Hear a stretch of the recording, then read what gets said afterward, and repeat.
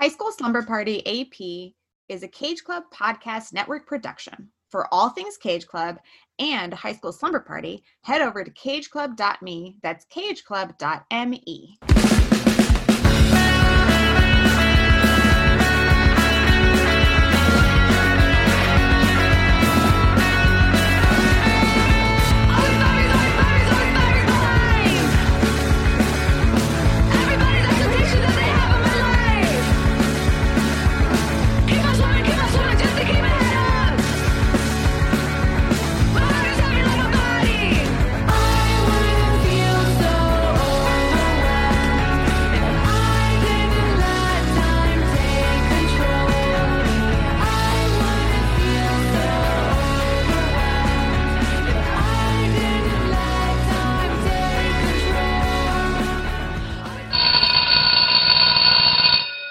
Welcome, slumberers who take their studies a little more seriously. I'm Brian Rodriguez. And I'm Aislinn Addington. And this is High School Slumber Party AP, a study session in contemporary teen films. So your assignment today was to watch 2021's Coda. I'm sure you've heard that film being talked about a lot in the last 24 hours, so that was your homework. But before that, of course, we do have our regular homework. Absolutely. Hit that subscribe button wherever you're listening to us right now. And of course, class participation is a huge part of your grade, so follow High School Slumber Party, Facebook, Instagram, and Twitter. So today we have a very special episode for you. The Oscars were last night. We had recorded this right before the Oscars, and we were hopeful that Coda would win some awards, but wow. 3 nominations, which isn't a lot, but 3 wins, 3 for 3. I think if the nominations were done now, for example, it probably would have been nominated for more stuff, but whatever. I'm not going to make this negative. This is positive. Huge historic wins for Coda last night, Aislinn. We were texting about it a little bit last night. Other people were texting me. This was really exciting to have the first deaf male actor to win an Academy Award. You know, we love the adapted screenplay to go to a female writer. Like, that's huge. And then Best Picture. What? The biggest one. And we, off air, on air, we had been talking that this was a possibility due to some voting changes and just the feel-good nature of the film. Until it happened, I didn't think it was real because, again, you don't see Codas win that much. And yes, you know, elephant in the room, there were things in last night's Oscar ceremony that probably, or I shouldn't say probably, are definitely dominating the story today. But don't let that dominate, because a historic win. Troy Kotsur's speech was amazing after winning Best Supporting Actor. Marlee Matlin's just, the glow she had in that room was amazing. I mean, what a big night. I can't say enough, like, how happy I am for Coda, and I hope now people will bite the bullet and get Apple TV Plus. Even me saying that, like, I was just going to say that. Like, it didn't feel right. An Apple TV film. But yeah, huge night for the folks that you just mentioned that were involved in that movie. And then thinking more about our conversation with Ryan, which you all hear momentarily, I think this is a real opportunity for additional representation, for additional stories to be told, and additional opportunities for folks in the deaf and hard of hearing community. Also, you know, folks sort of broadly in the disability community. I mentioned because Ryan does accommodations for students with a variety of disabilities. That this is a real moment that hopefully will create some momentum, and that we can see just more. We want inclusivity, we want access. This demonstrates that if you move forward with integrity and with like authentic representation rather than sort of tokenized representation in mind, the kind of proof is in the pudding there, right? This was a film that touched a lot of people, and that people in the industry agreed was a remarkable film. So I'm excited, and I'm excited for y'all to hear this conversation with Ryan Gale. Yeah, a little bit about that conversation in a moment. I wanted to also bring up something. What the Academy did yesterday, and everyone in attendance, was just so beautiful when it came to these awards, right? All the signing that was happening, but also the signing from the audience, the applause sign. You could tell everyone in that room was so happy when Coda won. Like, it was just, again, such a beautiful moment. Another thing, Sian Heder, the writer slash director, she won for writing. Let's acknowledge that as well. Woman writer director here. I can't wait to see what her future is too. So as we want to do our part here on High School Slumber Party AP, spreading the message of the film and also just everything from the deaf community, I'm also excited to see Sian Heder's future. So many positives that came out of last night. Yeah, absolutely. I think we are talking about the right things in terms of what we could be talking about from last night. And yes, let this be an example and of kind of what's possible and what's to come. We hope for a lot more from all the folks involved, whether they are people that we currently know their names and are famous for it in quotes, and everybody behind the scenes that worked so hard to make this happen. So it's exciting. Very exciting. So as you alluded to, Aislinn, Ryan Gale, we have an interview with him. Excited for that. That's someone who you had met through your career. Obviously, we already recorded the interview. It was awesome. It was great meeting him. Do you want to tell the Slumbers before we, cue to the interview a little bit more about Ryan? Yeah, absolutely. So, Brian, you and I had first talked about Coda briefly on the 2021 teen movie wrap-up episodes, and off air, we had both enjoyed this movie and wanted to talk about this movie, and we came to a consensus that in order to kind of have the kind of conversation we wanted to have about Coda, we absolutely wanted to have a guest from the deaf and hard of hearing community involved in that conversation. And so I reached out to Ryan, who I had worked with previously when we were both working on a campus. And not only is Ryan himself deaf, but he also is in charge of accommodations work on that campus. And so really just mitigating barriers left and right to make sure that students are able to be successful in the classroom and in their extracurriculars, et cetera. It's really great work.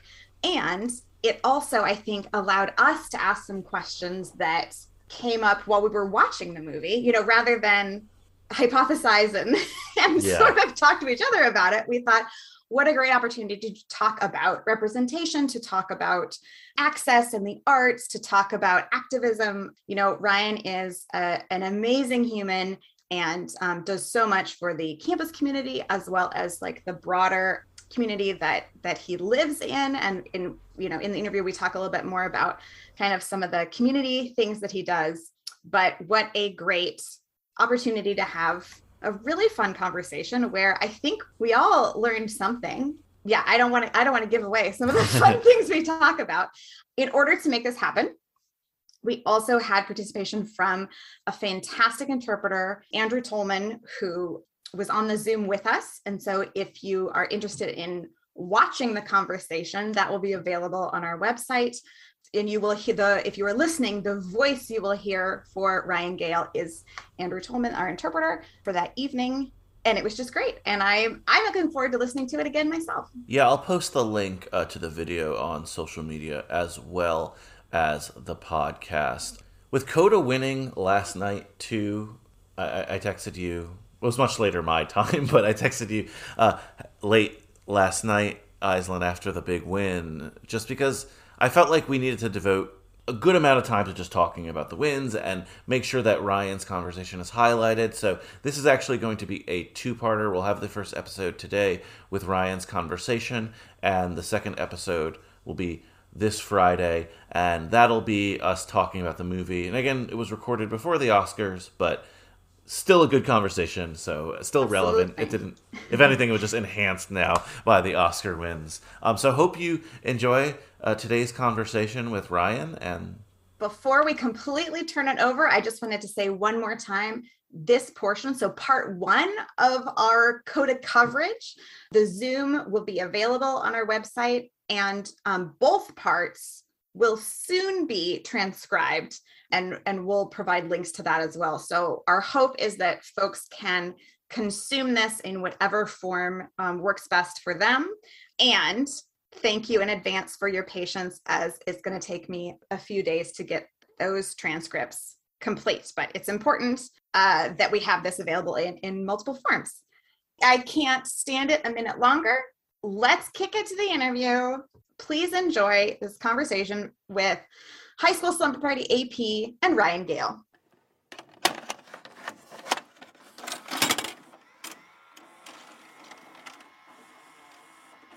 Welcome, Ryan. Can you please tell us a bit about yourself and your work with the disability services at Western Oregon University? Yeah, hello, for sure. Hi, everyone. Just to start, my name is Ryan Gale. This is my name sign, sort of like Rain, Ryan. The spellings are similar. Actually, fun fact, my nickname is Rain in the deaf community.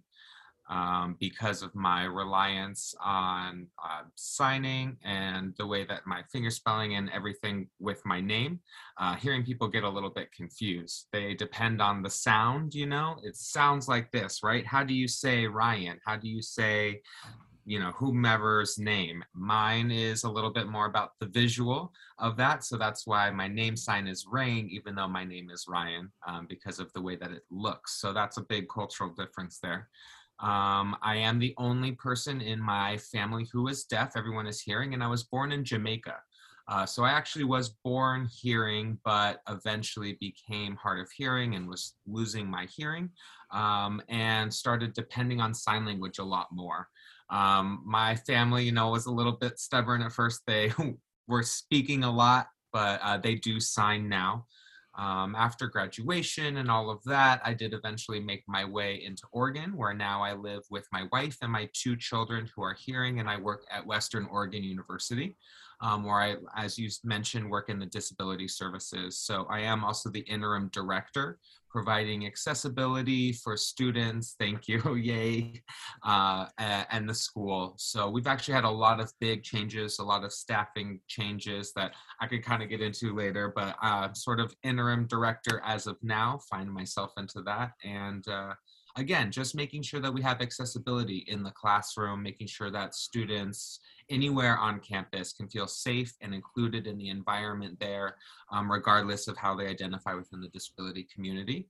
So I wear a number of different hats and have a number of different roles at Western Oregon, but that's a pretty good summary of everything I do. Awesome. I mean, Aislinn, you got me very excited to meet Ryan. So Ryan, I'm so happy to meet you. Yeah, thank you. My first question, or our first question, is representation in entertainment is a discussion that is brought up in conversation frequently. We talk about it a lot here on our podcast. Can you speak to what a movie like Coda being made and it being recognized for so many awards means for the deaf and hard of hearing community?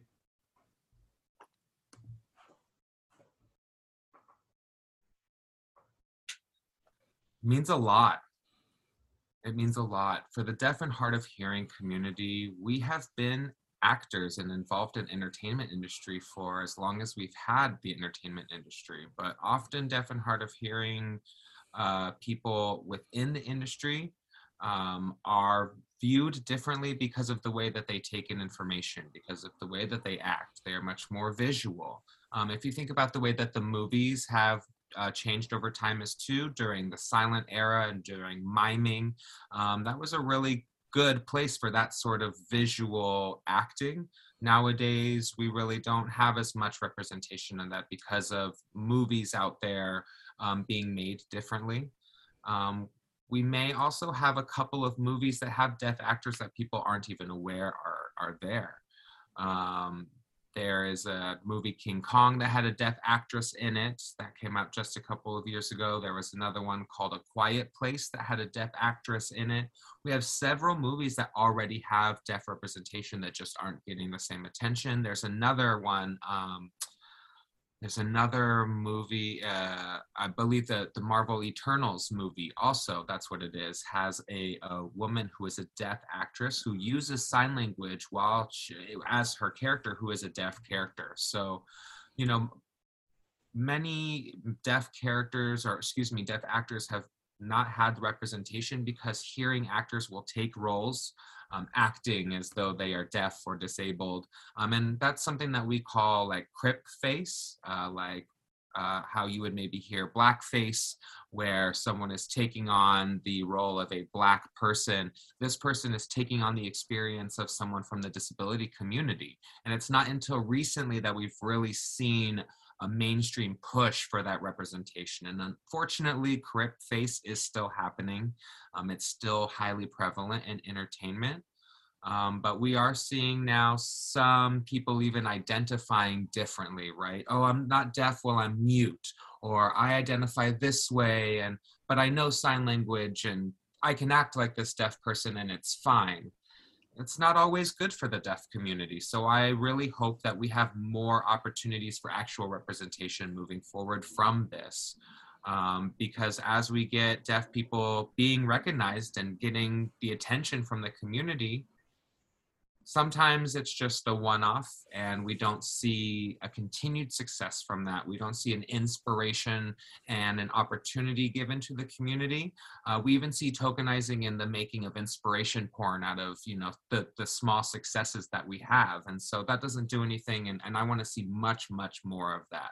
For me personally, I especially hope that we will be pushing more diversity and more generalized opportunities for deaf people who have deaf talent in any field. We have amazing deaf creatives already. We have people who are ready to, tell a story, to sell a story, to provide it to the world. But the world isn't ready to kind of pop into that world yet. We're still scratching the surface, unfortunately. Wow, that's so interesting. Speaking of tremendous, go ahead. I'm curious, actually, sorry, if you know another actress, Marlee Matlin, she won an Oscar award previously. It was, a while ago for a movie, but, we have had this one-off. Absolutely. Speaking of amazing talent, I know that you are a music lover and sometimes perform at live music events. Can you share with us how you got into the arts and what it means to you? Oh, for sure. Most definitely. So I've been involved in art really since high school. In Jamaica, in comparison to America, there's different ways that we sort of push children. So like here in America, we want them to do sports. We want them to, compete in business. In Jamaica, they push students to learn how to dance, to do art. Actually, even in the deaf school, we had deaf competitions, and several students within the high schools and the middle schools were involved in dance competitions and different performances. So that's where my motivation really developed from, was getting that exposure in school. When it comes to dance, learning ballroom, you have to walk a certain way, you've got to dress a certain way, you've got to have your posture a certain way and follow very specific steps and rules, right? And there's the twirl and the bow and everything, right? The pomp and circumstance of it all. But we were learning kind of the culture of dance, and that's where I was starting, but it was a little too rigid. So it was actually in college when I was involved in different performances where it started to get a little more natural. And I was in plays as well. I was in Fences, which is a Black story that you may have heard. So for me, I became sort of natural on stage performing with either acting or music pretty much around that time. And I mean, I love music. I always have growing up. I've loved the beat of music. So I felt like there were ways that I could blend music and sign language in ways that I previously thought that I couldn't. And here in America and in other places, even in Jamaica, I, was slowly exposed to it. And I thought, why not? So here in Salem, also setting up language classes for people. I had someone ask me, can you sign this? Can you sign that? And I didn't want to be just this deaf person that teaches ASL for free. I didn't want to be this person that was just going to teach and be, setting like a hard boundary. I really wanted to set up classes where I could engage with people, that I could also kind of be tough on people and not just go A, B, C, la, la, la, that's fine. But, after a few weeks, keep people engaged. Because, it's exhausting to learn a new language. And even just starting with ABC for like 3 weeks, people just lose focus. So I'm thinking, why don't I add music? Why don't I add these things that I love to keep people engaged and make it a different experience for people? So at the end of class, I would teach people how to sign one of their favorite lyrics or their favorite songs. And so the first song that I did for one of my classes was Rolling in the Deep from Adele.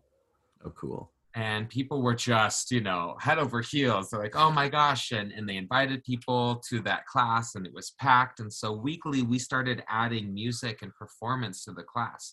And then we were inviting different bands to come and perform.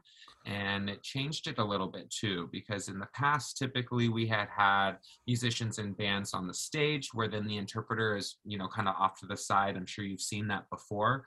So we decided to switch that up and put the signer right in the middle of the music. So while the bands are playing, the signing is right in the middle, and the teaching and the signing and the connection of that, doing it all together with the music becomes the focus. So that was a really amazing experience. And honestly, from that, I was invited to a couple of other smaller shows to perform and sign and to make, music. I've been invited to TEDx Salem previously and spoken there on this topic as well. So for me, it doesn't really feel like a career or a job, but it's honestly just a passion that I look forward to diving into in different ways. And it's kind of a side hustle for me. It's not necessarily something that takes up my full time either, but I really enjoy it. So that's basically it. Yeah. Oh, that's really cool. That sounds awesome. I would love to see a performance like that.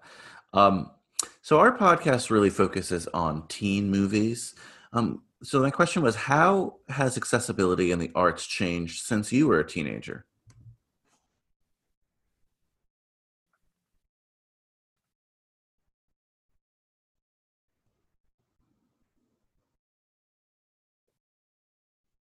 Now, thanks to the internet, accessibility and the discussions around it are very different. Before we had, vinyl even.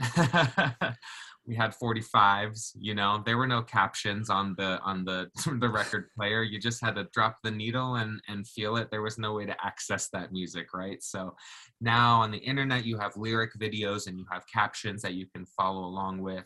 We have equalizers for music where you can actually see how the beat is moving.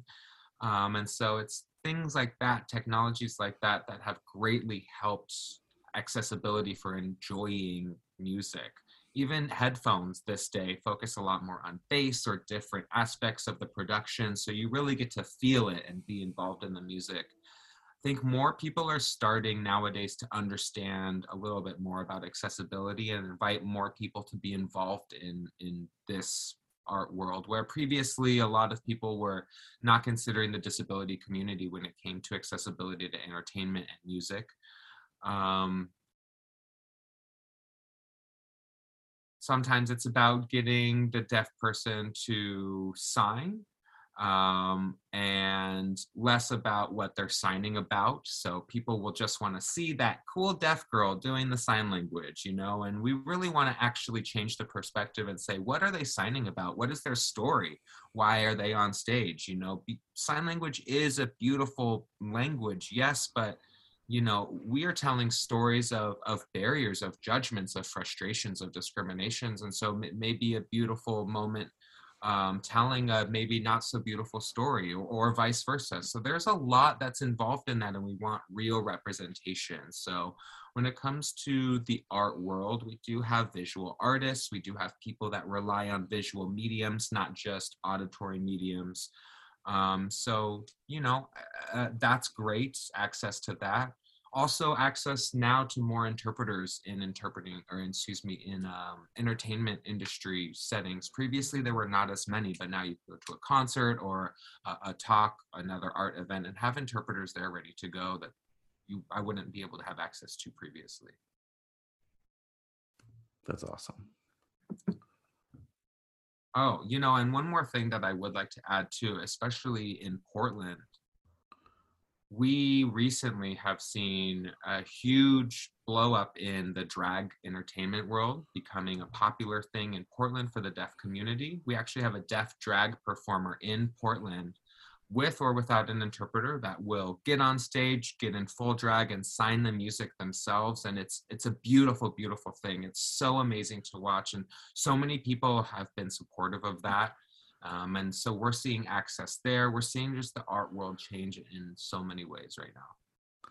I know you must enjoy that, Iceland, as a big fan of the drag world. I am as well, so that sounds really cool. I was just going to say, you are talking to a couple of fans of drag here. So that is exciting to hear. Thanks for sharing that. Oh, yeah, of course. No problem. So speaking of the types of stories that are told and continuing kind of this conversation about representation, you mentioned you have seen the original film that Coda, the American version, is based on.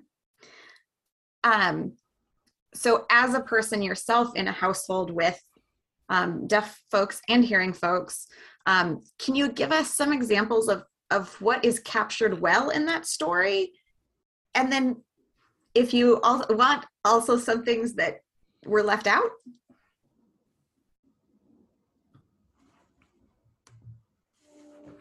Yeah, that's a good question. So firstly, yes, we do have a little bit of a different family dynamic than the movie. The movie is more of a fully deaf household, whereas my household with my family, I'm the only deaf person. My wife is hearing, both of my children are hearing. That means that there is more opportunity for them to speak with each other, which if I'm not around, that's fine. But my house rule is that when dad is in the house, our first language is sign, period. So also, I have learned how to speak to my kids about this expectation, teaching them that dad is deaf. There is, sometimes this pressure like, oh, this is for dad. And I need to remind them, no, this is for our family. We're a signing family. Doesn't matter if you're deaf or hearing, we sign together. And so that is kind of a change in the perspective and dynamic that we had while they were growing up that was different from what was seen in the movie. There are many codas who have a variety of life experiences and frustrations when it comes to even danger. Me as a deaf parent, I'm thinking, how do I check if my kid is breathing? I'm like feeling under his nose because I can't hear him, or watching, if their chest is moving, I'm watching the video baby monitor instead of, anything else, just in case something gets stuck in their throat or whatever, right? It's like, if my wife especially leaves for the day or is gone for the weekend and deaf dad is at home alone, I feel like just helicopter dad the whole time. It can be very stressful. So, we face a lot of those kinds of situations. And also when confronting other people, they talk to my kids and they're like, oh my gosh, you're deaf, you have kids, how do you do that? Where's your hearing wife? Where's your hearing family? Bloop, bloop, bloop, bloop. They just don't really get it. And growing up, for me, like, I remember if I had brought home a deaf girl, my family would be like, oh, don't do that. Why are you going to bring a deaf girl home? Because then, oh, if you have kids, then they're going to be deaf too. And what if your house is on fire? Then they're not going to know. And just sort of these misunderstandings, and people didn't really have an idea of what is possible for a deaf person or a deaf family. A lot of people just don't understand what we can or can't do. It's this sort of inherited ignorance that we have, the societal misunderstanding. So I remember going back and forth with my family, and I remember telling them too, my kids are hearing, and they're like, oh, perfect. I'm like, I remember, oh, my wife is hearing. Oh, we're so happy to hear that. It's just like an interesting thing. Sort of got, my revenge now. I'll got deaf friends and very proudly deaf. But anyway, sometimes people just look at me as a deaf person or see deaf parents, and that's just something that bothers me.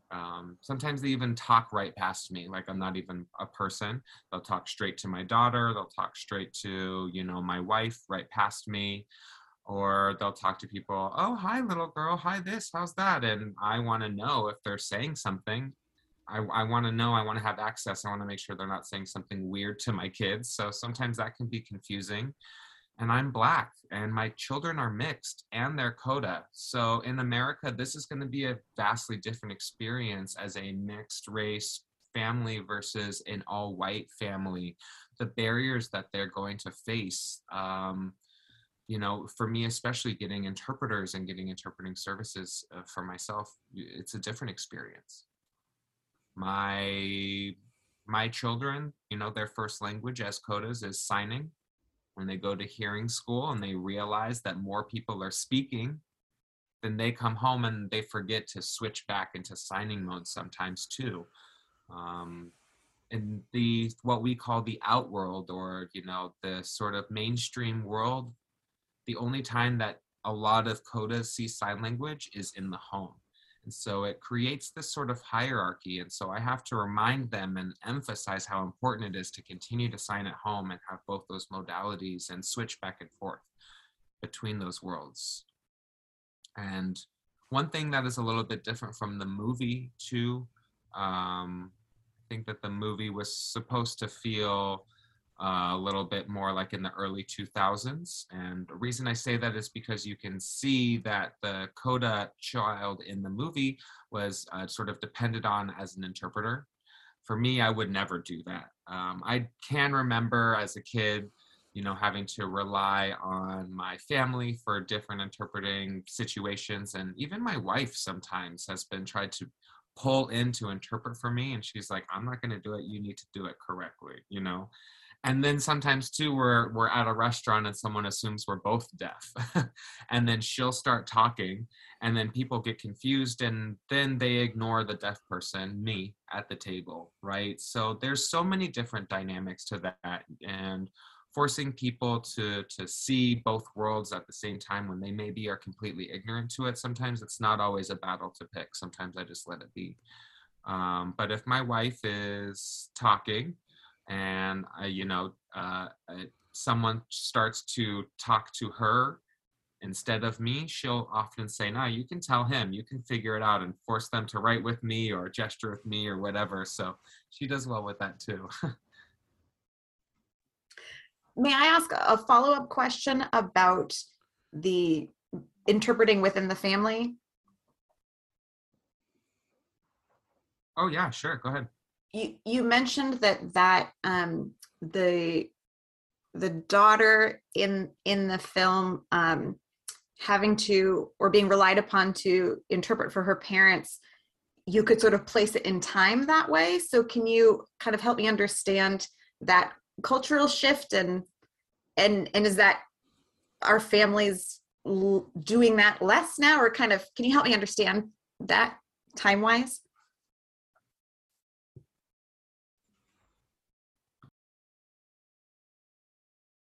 Yeah, good question. So in the past, accessibility, and still is, but even less accessibility existed in the world.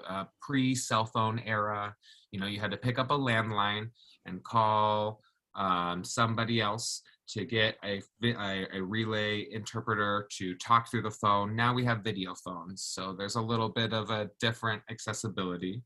And if you don't have, you know, access to someone around that can interpret or sign, you're stuck. So pre-cell phone, there was no texting back and forth. There was no Zoom care. There was no virtual interpreter that could come in. You know, you had to figure it out. Now we have typing, we have texting, we have video relay. So we don't have to rely on kids or family members as much. And the reason that would happen is because kids were often in the room with their parents at these appointments, but it was so frustrating because this, you know, little girl would have to interpret this embarrassing information at the doctor's appointment. And I feel like what it comes down to is those deaf people and those CODAs all wanting autonomy over their own bodies and their own experiences. It's not that Coda's even really enjoyed doing that either. A lot of them would grow old enough to become independent and get out of it because they were over it. They were traumatized from the experience of having to interpret for their parents growing up. And so I think through education and awareness as well, we're changing that experience a little bit. But there probably are still families that depend on their children, and there are a lot more families that are hesitant to it and take the power for themselves. A lot of deaf people will even say, what do I need to rely on a hearing person for, or this interpreter for? I can figure it out. So. Yeah, it's really cool. In Iceland, we definitely see that in this version of Coda too, with the doctor's appointment scene. So it's something, that they seem to have kept in the Apple TV version. Yeah. Yeah, I saw. Now, speaking of that, Coda has already winning so many awards, and is nominated for 3 Academy Awards, including Best Adapted Screenplay, as it is adapted from the French film, Best Supporting Actor, and Best Picture. As of this recording, the Academy Awards are this Sunday. Ryan, will you be paying attention at all to see if Coda wins, or does that interest you, and do you think people will get excited if it does win? I'm going to be reading about it. But I do hope that they win. I think that it was, last year, 2 years ago, there was some excitement for another movie called The Sound of Metal. Yes. It was talking about a band member who was, I believe, a drummer and lost his hearing. And so it was his story navigating that as a deaf musician. He went to a deaf camp and learned how to rely on things without sound anyway. So that movie won a lot of awards. It generated a lot of excitement. And then, now here we are. I think that it would be great to have more options, more movies, more actors, more people. Right now we have, for example, Oregon School for the Deaf, who just had a student win the national poetry out loud competition. Oh, wow. Cool. They are the national champion out of that deaf school, but they competed with other deaf and hearing students on an equal playing field and won this year. So I feel like that is something that should generate some excitement and generates then more exposure for the deaf community, meaning moving forward, we get more than just one every cycle. People will start to pay attention. And again, we need a lot more education to the outside community at large about successes like these and stories like these. There's times where deaf people can definitely be jaded. I remember I was that person. I was angry because of discrimination and people not understanding me, and why don't they understand me, and why don't they understand deaf people? And what I had to realize is that there are people that come in our lives that teach us new perspectives, and I need to apply that to the outworld and bring more education, bring more educational opportunities for people to actually learn about it. We're not just focusing on white deaf people as well. Me as a Black deaf man, I want to be an example for that. When my story needs to be shared as well. When I go into the store, I already have my safety plan. I already know who I am. When I walk in that store, when someone tries to talk to me, if I don't listen to them, they might get suspicious of me, right? They might think that I'm going to steal something. They might misunderstand my deafness for ignoring them. They may follow me around the store and say, hello, how can I help you? And think that I'm ignoring them. So I need to make sure that I make eye contact with people often, let people know that I am deaf if they're trying to talk to me. I need to know how to let them know safely that I am deaf so they don't misunderstand it. So there's just examples like that as well. I'm hoping that this movie wins awards, but I'm hoping that that becomes an open door for a wider opportunity for more people in the deaf community to have their stories be shared and not just the few that we've seen. And I hope that it talks about greater accessibility for media in general, adding captions to videos, adding accessibility to art in any form. I want to see more and more and more exposure for that.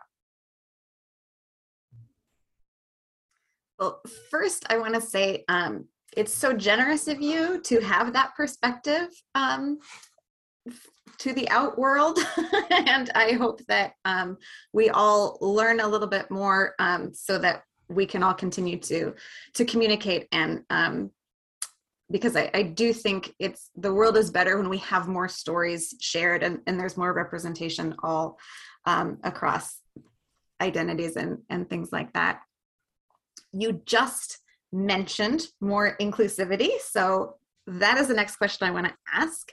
And I do want to put us on the spot a little bit here. So I mean this as a broad we, but also it can be specific, to us in the podcast world and our audience. What can our audience do to support more inclusive arts and entertainment?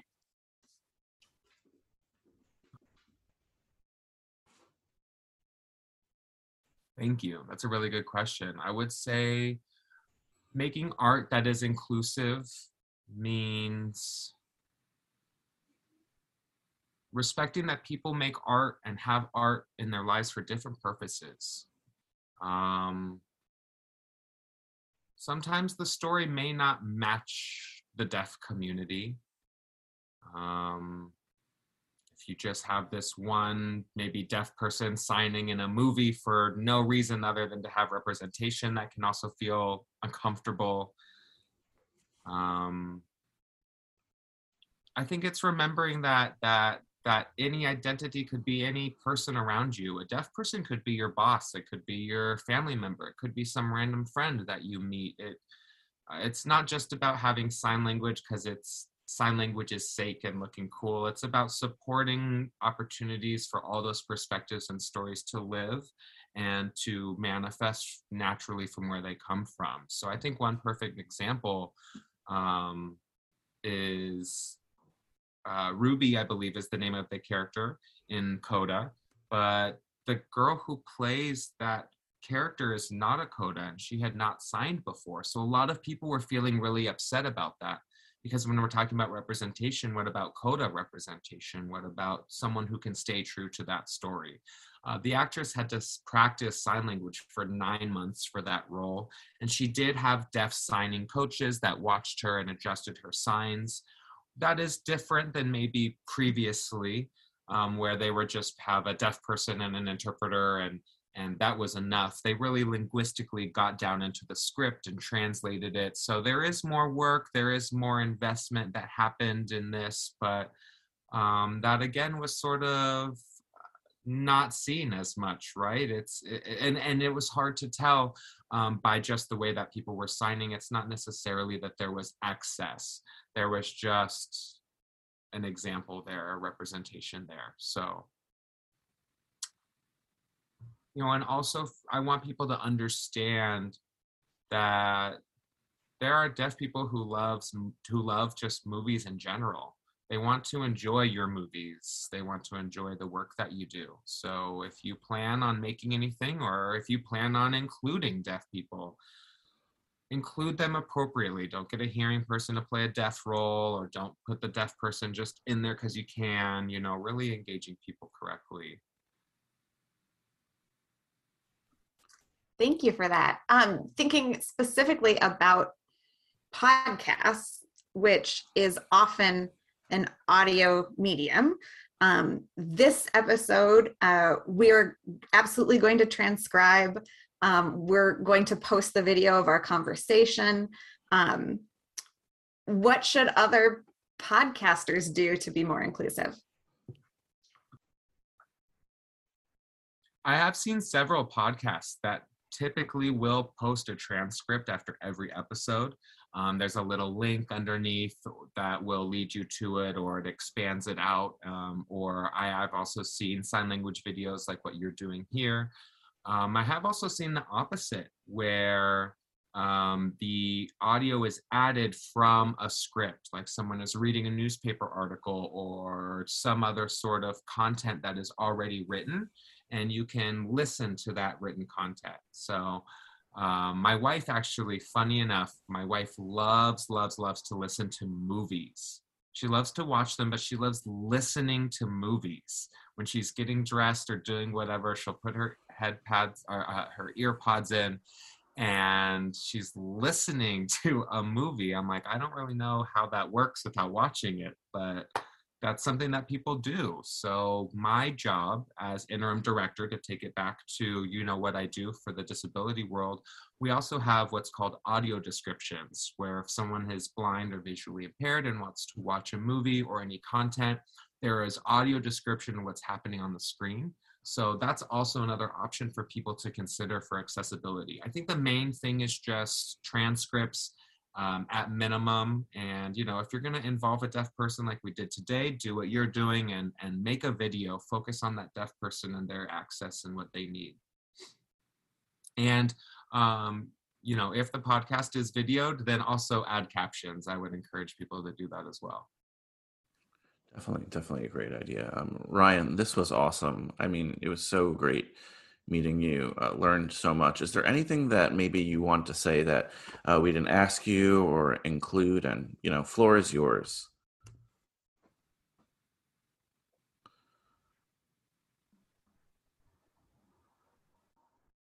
Yeah, while I'm thinking about it, I guess I'm just excited at the attention. Well, not attention, but the thoughtfulness and the amount of effort that people are giving to diversity. I would like to see that continue. I would like to see more representation of BIPOC perspectives. I would like to see more opportunities for also creatives to be able to express and share themselves in an accessible way. Hearing and deaf stories are both equally as important. So I'm just excited to see what happens. I'm remaining optimistic, and from here, we can only go up. So hopefully we'll all just continue pressing on in the progress we've been making. Awesome. But thank you both. Thank you both for reaching out to me and asking me to be involved in this. I'm really happy to support something like this. And in the future, if something comes up, or if I have another story, if I have other people I can refer you to, please let me know. I'd be more than happy to do that.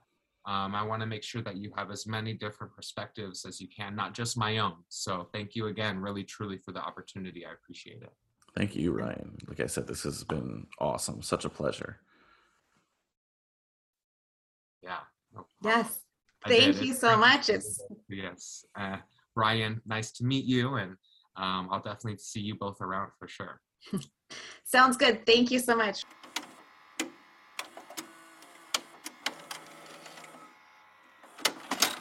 So that was our conversation with Ryan Gale. And Aislinn, thank you so much for introducing me to him.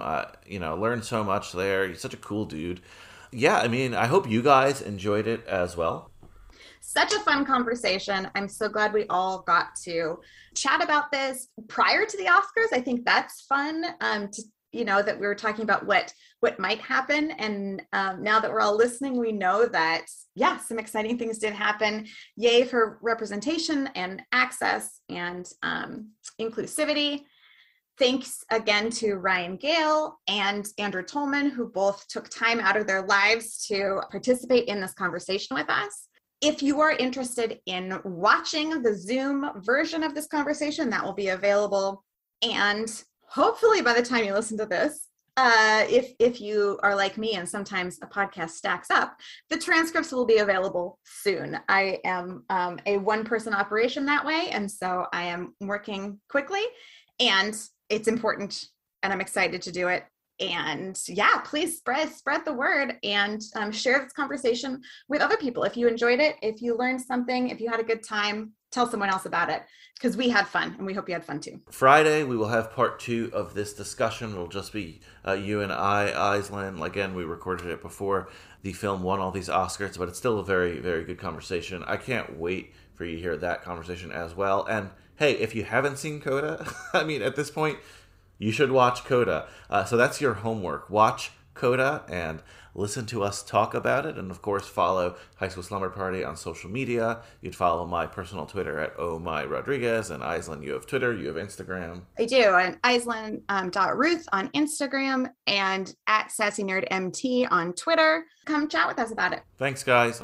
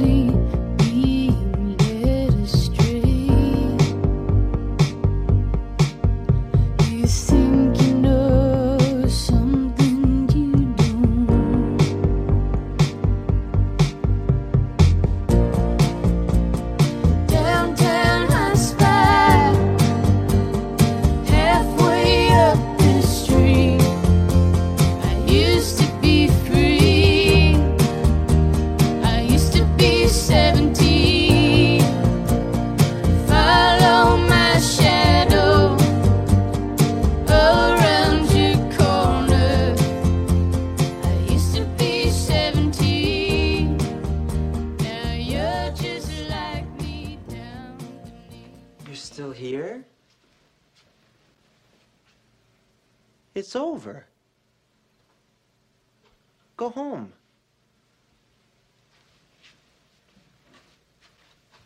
Go.